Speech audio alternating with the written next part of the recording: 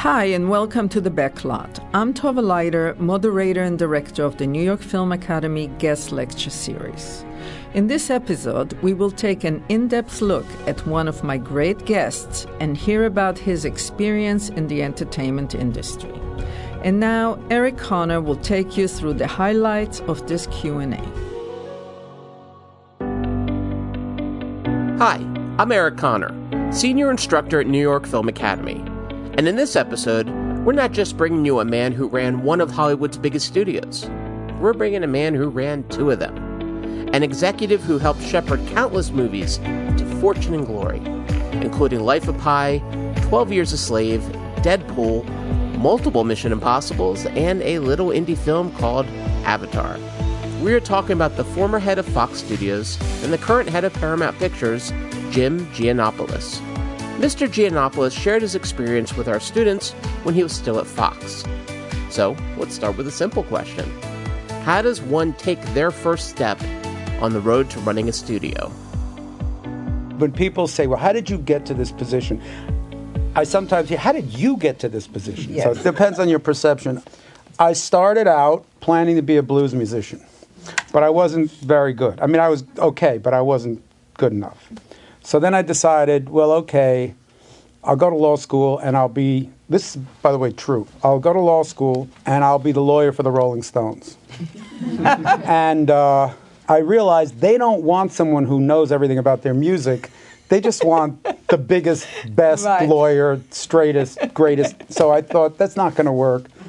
So I finally got out of law school and then I got a job running business affairs for ASCAP, which is a music publishing house, and so I got to, it didn't pay very much, but what it did was I could go to any concert I want, but more importantly, I got to know all the record companies and all the representatives, all the biggest songwriters and publishers and musicians and artists everywhere. And it was a fantastic opportunity and fantastic job. And then as luck would have it, the video industry developed. And the thing about video, when it first emerged, was that the studios didn't own the rights. It was the first time that anyone had ever sold a movie. Prior to that, movies were always leased, they're licensed. They would be given for a period of time to a theater or given for a period of time to a television network. But nobody ever sold a movie because there was no way to do it. So they realized they didn't have the music rights. So they said, well, who do we know? Let's get somebody who can talk to all these music people and get all the rights we need. And they said, how about this guy? And that was me. And so I got lucky. So I started working originally for the video division of RCA, which was right at the very beginning of the video business. And RCA had this joint venture with Columbia Pictures. And so my first job was setting up all the deals for all the studios to acquire the rights to distribute all these movies and to finance all these movies and to make some movies. In fact, we did finance a lot of early movies. And then to go around the world and set up all the operations to distribute all these films around the world on video, because none of that ever existed. So that was at Columbia, and that worked for a while and stayed there for a few years. And then Paramount invited me to come out here, and I came out here and I got involved in pay television and some other aspects of that business and did business affairs for a while. So I spent a little part of my early career becoming a lawyer, and then a little bit of the second part of my career becoming not a lawyer, which was a second kind of challenge, because once you're perceived as a lawyer, they don't think of you as someone who can do marketing or creative enterprise of any kind. And so that worked for a while, and then I came here, and for a while I ran all the international operations at a time when that part of the industry was booming. And then the person running the studio hit a bad patch and left, and they had a choice between me and a colleague of mine and a really good friend of mine, Tom Rothman, and they couldn't choose between the two of us, so they gave the job to both of us. And we did it together for 12 years, and then Tom left. And for the past 3 years, I've been doing it myself. Well, myself with a lot of very talented colleagues. Part of his success at Fox can be attributed to his appreciation of the global market. For big-budget movies to succeed, they can't just be big in the States. They need to connect with the entire world.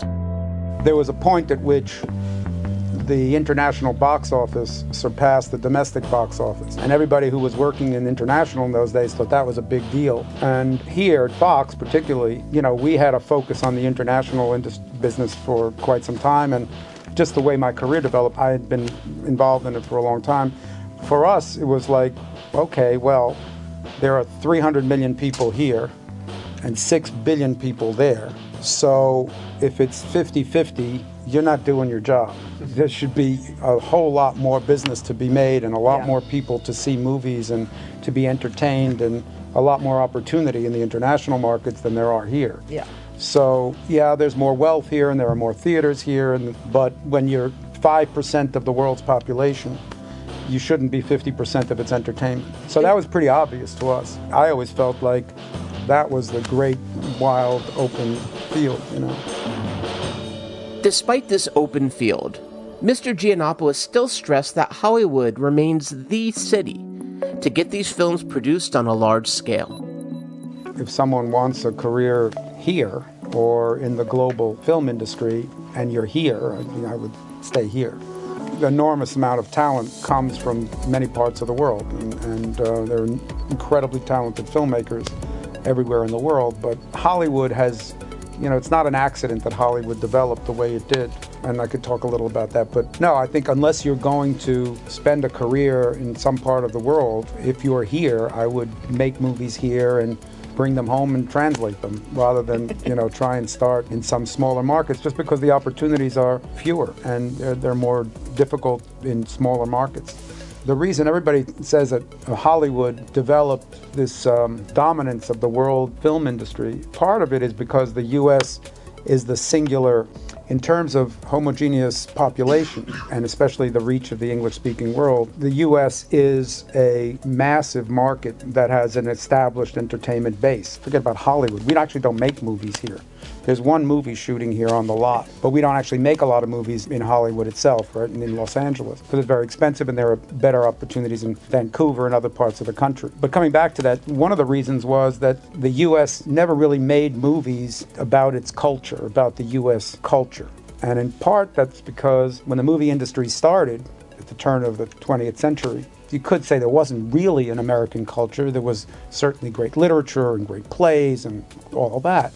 But it really was culture based on all of the various cultures of the world, which created the melting pot that was the United States. And the movies that were being shown had an audience very much like this, people from various countries, different parts of the world, that all wanted to enjoy entertainment at the same time. And so it wasn't based, as it was in many other parts of the world, on some famous book or an opera or a play or something that was based on a particular cultural pre-existing element. And so, naturally, movies from the U.S. developed for the global culture.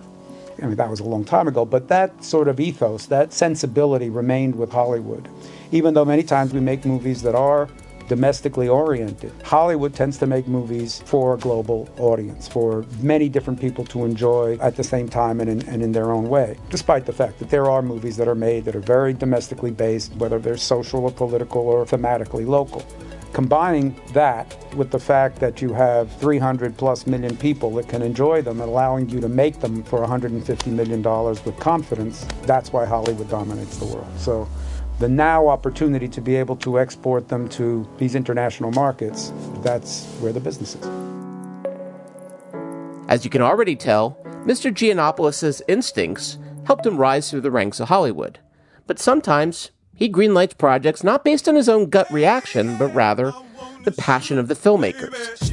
Such was the case with Deadpool. Here I go again, girls, what's my weakness? Okay. Tim Miller has been really avid about making Deadpool for quite some time. He's not shy about saying it. I was less reticent about it. It was partly because Tim was a first-time director. Some of the earlier drafts were pretty, out there. But also because, so many of these movies, superhero movies, were broad PG-13. That's where the real audience opportunity was. A lot of kids enjoy them, families enjoy them. And so, it becomes more limiting when you go R. And then one day we were talking about it, and Emma Watts, who runs the 20th Century Fox division, said, the one thing that nobody has done and some of the studios can't do, is an R-rated movie. And I thought, well, that's true. And I also realized, well, it's not a superhero movie, it's actually an anti-hero movie. So when people say, well, there are so many of these superhero movies, what you really want to do is give some people something different. And one thing Tim Miller is capable of doing, and certainly Ryan Reynolds was desperate to do it, is a great, great talent, enormous talent. So we said, okay, well, let's do it, but we have to do it for what is, relatively speaking, a price compared to the cost of some of these things. So we said, okay. So, yeah, I won't deny there was some hesitation. I think anybody else would have hesitated, but no, they definitely talked me into it. Another filmmaker who was able to talk him into making a risky project was James Cameron. Today, we know Avatar as a critically acclaimed $2.8 billion grossing game changer. But at the time, it was a time when I felt that it didn't make any sense. I mean, it was 12-foot blue people with tails, and what made sense was Jim Cameron and the simple faith in what he would do, because the cost was crazy. The technology didn't really exist. He thought it did, and he really believed sincerely that it did. It did, but it became very ambitious during the process of it to create this world. I mean, I don't know if people know. People say, where was the film shot? There wasn't a single blade of grass in Avatar that was real. Everything was done CG. That entire world was created in a computer. So, embarking on that was incredibly ambitious. Yeah, I'm proud that we did that, and I'm proud that when it became doubtful, we stayed with it. Life of Pi was another one. That one definitely didn't make any sense. We had a lot of people who were saying, well, one director, very serious director, because we were trying to figure out how to do it for a budget. We didn't know how to do it. And part of the problem was we had a young boy and a tiger. So one director seriously said, well, I can do it practically. So what do you mean? So we'll get a tiger, but we'll just keep the tiger away from the boy. I said, we're going to need a lot of look-alike boys. So anyway, we finally figured out how to do it, but it cost a lot of money. And so, you trust in people like Ang Lee. Anyway, so, I guess those are two of the films, very ambitious ones, that you say, yeah, I'm glad we made those movies, proud of those movies. So part of running a studio is trusting the right people's visions, as well as trusting your own, and searching far and wide to find those talented storytellers. We've worked with filmmakers from all over the world. I'll give you an example. I went to, about 15 years ago, I went to Moscow for the first time. And someone said, well, you should meet this guy. He's got this little film studio of his own, and he's made this movie. So I go to this studio, and there's this guy. He's Russian. Of course, right away he puts out vodka. I said, okay, I like this guy already. And he shows me about 10 minutes of this movie called Night Watch. I don't know if you've ever seen it. It's a $3.5 million movie, which looks like a $40 million Hollywood movie. It was absolutely phenomenal. And that was Timur Bekmambetov. Timur Bekmambetov later did Wanted with Angelina Jolie. He was hired by Universal. We missed out on hiring because they had the script and they owned the comics, so they hired him. We released Night Watch here, and it did okay. It was in Russian, but it was a phenomenal film. And then we hired him to do Abraham Lincoln Vampire Hunter, which did okay, but it wasn't great. But my point is that was a random encounter and would have hired Timur on the spot. So it's just about discovery and finding talent. And maybe having a little bit of vodka, too. This desire to find fresh voices is also about helping diverse artists get their opportunities to truly show what they can do. Well, I don't know if you know, we're a big supporter of Ghetto Film School. We go to cast a movie. Diversity is reflective of our culture, reflective of our audience, reflective of our population, reflective of the country we live in. So we're always looking to cast with diversity. Casting with diversity is easy, relatively speaking, and we do that because it's the right thing to do, but also it's the right thing to do for our audience. People want to see people that look like them, feel like them, that they relate to. So that part's not very difficult. What's more difficult is to find diversity in directing roles and in some of those roles. And the reason for that is that those opportunities haven't been provided at the earlier stages. So when I mentioned Ghetto Film School, that's a very early stage. That's high school. But what that does is it gets kids at an early age into film school. And by getting into film school and getting that education and getting those skill sets, that pool of diverse candidates becomes the director that we're going to hire 5 or 10 years later.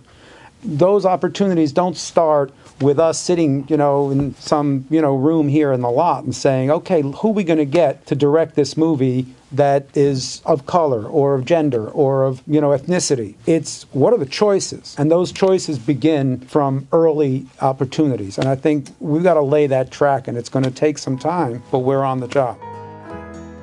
Despite Mr. Gianopulos' extensive work history and efforts to promote inclusivity and diversity, there's still one question that even he has a hard time answering. How does someone new to the industry get their work seen? We don't take unsolicited material. I know nobody wants to hear that. It does get complicated because, people just send in things randomly. I mean, it's not that you would do anything inappropriate or untoward, but the reality is that a lot of stuff comes in here. Then 3 years later, somebody says, well, I wrote that, or I sent that, or I saw that. So when we get stuff, we can't accept it. A couple of ways are the easy way to say is, well, you got an agent. And everybody said, well, how do I get an agent? Well, that's like saying, how do I break into a job as an actor or as a director? You keep working at it and keep networking. I think the best way to do it is, other than finding representation eventually, is keep making films. And now the good news is it's a lot easier to do than it used to be because all you need is a camera and some editing equipment and there you go. So keep making stuff until you get noticed and keep networking with people until somebody's willing to say, hey, come here, let me show you something. Eventually it works. Somebody once asked me in an interview, how did you get there? And the best answer I could think of was I worked my ass off in between the lucky breaks. So that's always been my advice about anything. Keep making movies, keep doing the best work you can, keep getting as many jobs or volunteering if you have to for working with smart people, and keep meeting as many people as you can and waiting for that lucky break. Even a man who's run 2 movie studios doesn't have the magic formula for breaking in. But it's clear hard work can only help. And if you have a script you want to get seen, be ready to ask a lot of questions about your own material. Is it well written? Is it original? Is it something I haven't seen before, hasn't been done before or as well before? A good story. Is it something that you can identify an audience for? I think something that is original and has an identifiable audience and tells a good story is where you start. And after that, you start to put the pieces together. Who can you get to direct it? Who can you get to star in it? How do you put it together? What will it cost? Is it feasible? It can be done for a budget. Those things come later. But you start with originality, the quality of the story, and identifying an audience. And those are the things that get you to those next steps. Once a movie is made, there are still so many questions which need to be answered by Mr. Gianopulos and his team. With exhibition, for instance, only becoming trickier in the era of digital downloads and video on demand. One of the things that we as studios and as distributors have been concerned about is the fact that because there are now so many theaters, movies tend to burn off, so to speak, very quickly. I mean, movies like The Revenant or Deadpool will be in the theaters for weeks, 5, 6, 7, even 8 weeks maybe. But the average duration of a movie in the multiplex, across all films, about 3.5, 4 weeks. And theaters have typically required that we not put the movie into home entertainment video download until 4 months, which means that you have a period of about almost 3 months, which what I call the dark zone, where the movie doesn't exist for anybody and nobody can get at it, which is a real disadvantage to the audience and a disadvantage to us and certainly a disadvantage to the filmmakers and the participants in the movie. And that tends to lend itself to piracy because if you think about it, that's 30 days, right? After we've spent millions, if not tens of millions of dollars telling people to go see it. So that's not good. At the same time, movie theaters are the one place that do require bricks and mortar and people making popcorn and taking tickets and air conditioning and all of the stuff that makes that theatrical experience so great for all of us. And we have to be respectful of the fact that that costs a lot of money. Every theater and every mall, it's not, free to create and to build. So somewhere in there, we've got to find some way to deal with that. One of the things that I think Sean has done, and he's a very bright guy, is he's tried to look at the stakeholders in the ecosystem and say, okay, what is everybody's interest in this thing? And how do I do my best to make everybody happy? And people say that in a good negotiation, everybody leaves a little happy and a little unhappy. So far, he's right. Everybody's a little happy and a little unhappy, mostly a little unhappy. And from our point of view, something that deals with the dark zone is interesting. The extent to which they've tried to deal with the piracy issue is commendable. It still doesn't deal with the reality that somebody could put even an iPhone in front of that screen and capture it, and it'll know who did it, but it doesn't stop. You go chase that person, and okay, so now you know who did it. Sometimes you might not know who did it. That's one problem. And the biggest problem so far is that we think that the theaters are sometimes a little too strident about how long they make us wait before they're okay with it going to home entertainment. But they're our partners in this thing. And unless they get more flexible about coming along and coming on board, if they're desperately against it, they're going to have to sort that out with Screening Room before this thing moves forward. So we're open to kind of keeping an open mind, but so far it doesn't look like they're going to be able to get everybody to a happy place. Warner Brothers' recent decision to distribute their 2021 lineup in both theaters and HBO Max has made this topic even more complicated. But despite the immense amount of money at stake and the stress of running a studio, Mr. Gianopulos never loses sight of his love of cinema. That's part of how I got into this mess. When I was in college, I had to pick electives, and they said cinema studies and criticism. And the description of the course was screen films and discuss and critique them. And I said, that's a college course? You mean you get credit for that? So I took every course I could take. So I've been doing it ever since. Now, how much time you have? I watch as many movies as I can. Now, part of it is I kind of need to. I need to understand why Zootopia, which is a talking animal movie, did so well. When people are saying animation is getting old, the audience is decreasing, and you can't do talking animal movies anymore because kids are tired of them, and they've been done so many times, and you see this film and it's just brilliant, so you do it for that reason. You see 10 Cloverfield because you want to understand what is it about this film that captured everybody's imagination. Didn't do that much business, but people were talking about it. Why is Ex Machina something that everybody's talking about in my little circle of people, even though that only did $15-20 million, something like that? So some of it is for that, and some of it is to just remember. I showed my daughter, just now she's getting older, but I showed her Rain Man. And, you realize that you can share some of these movies. I hadn't seen it in probably 10 years more. Probably not since long after it came out. And I was driving her to school the other day. I don't know how many of you have seen this movie. You're all young. I keep forgetting that. And I said, I'm an excellent driver. And she said, slow in the driveway. So you realize that, part of it is also the sharing. But I remembered how much I really loved that film, how great a film that was. So some of it is for the enjoyment. Some of it is to know what the hell's going on. And some of it's just for the pure joy of remembering great filmmaking. If that attitude has helped him successfully run 2 movie studios, well, then maybe it can help you too. We want to thank Jim Gianopulos for taking time out of what must be an insane schedule to talk with our students. And thanks, of course, to all of you for listening. This episode was based on the Q&A moderated and curated by Tova Leiter. To watch the full interview or to see our other Q&As, check out our YouTube channel at youtube.com/New York Film Academy. This episode was written by me, Eric Connor. Edited and mixed by Christian Hayden. Produced by Christian Hayden, Helen Cantaloftis, and myself.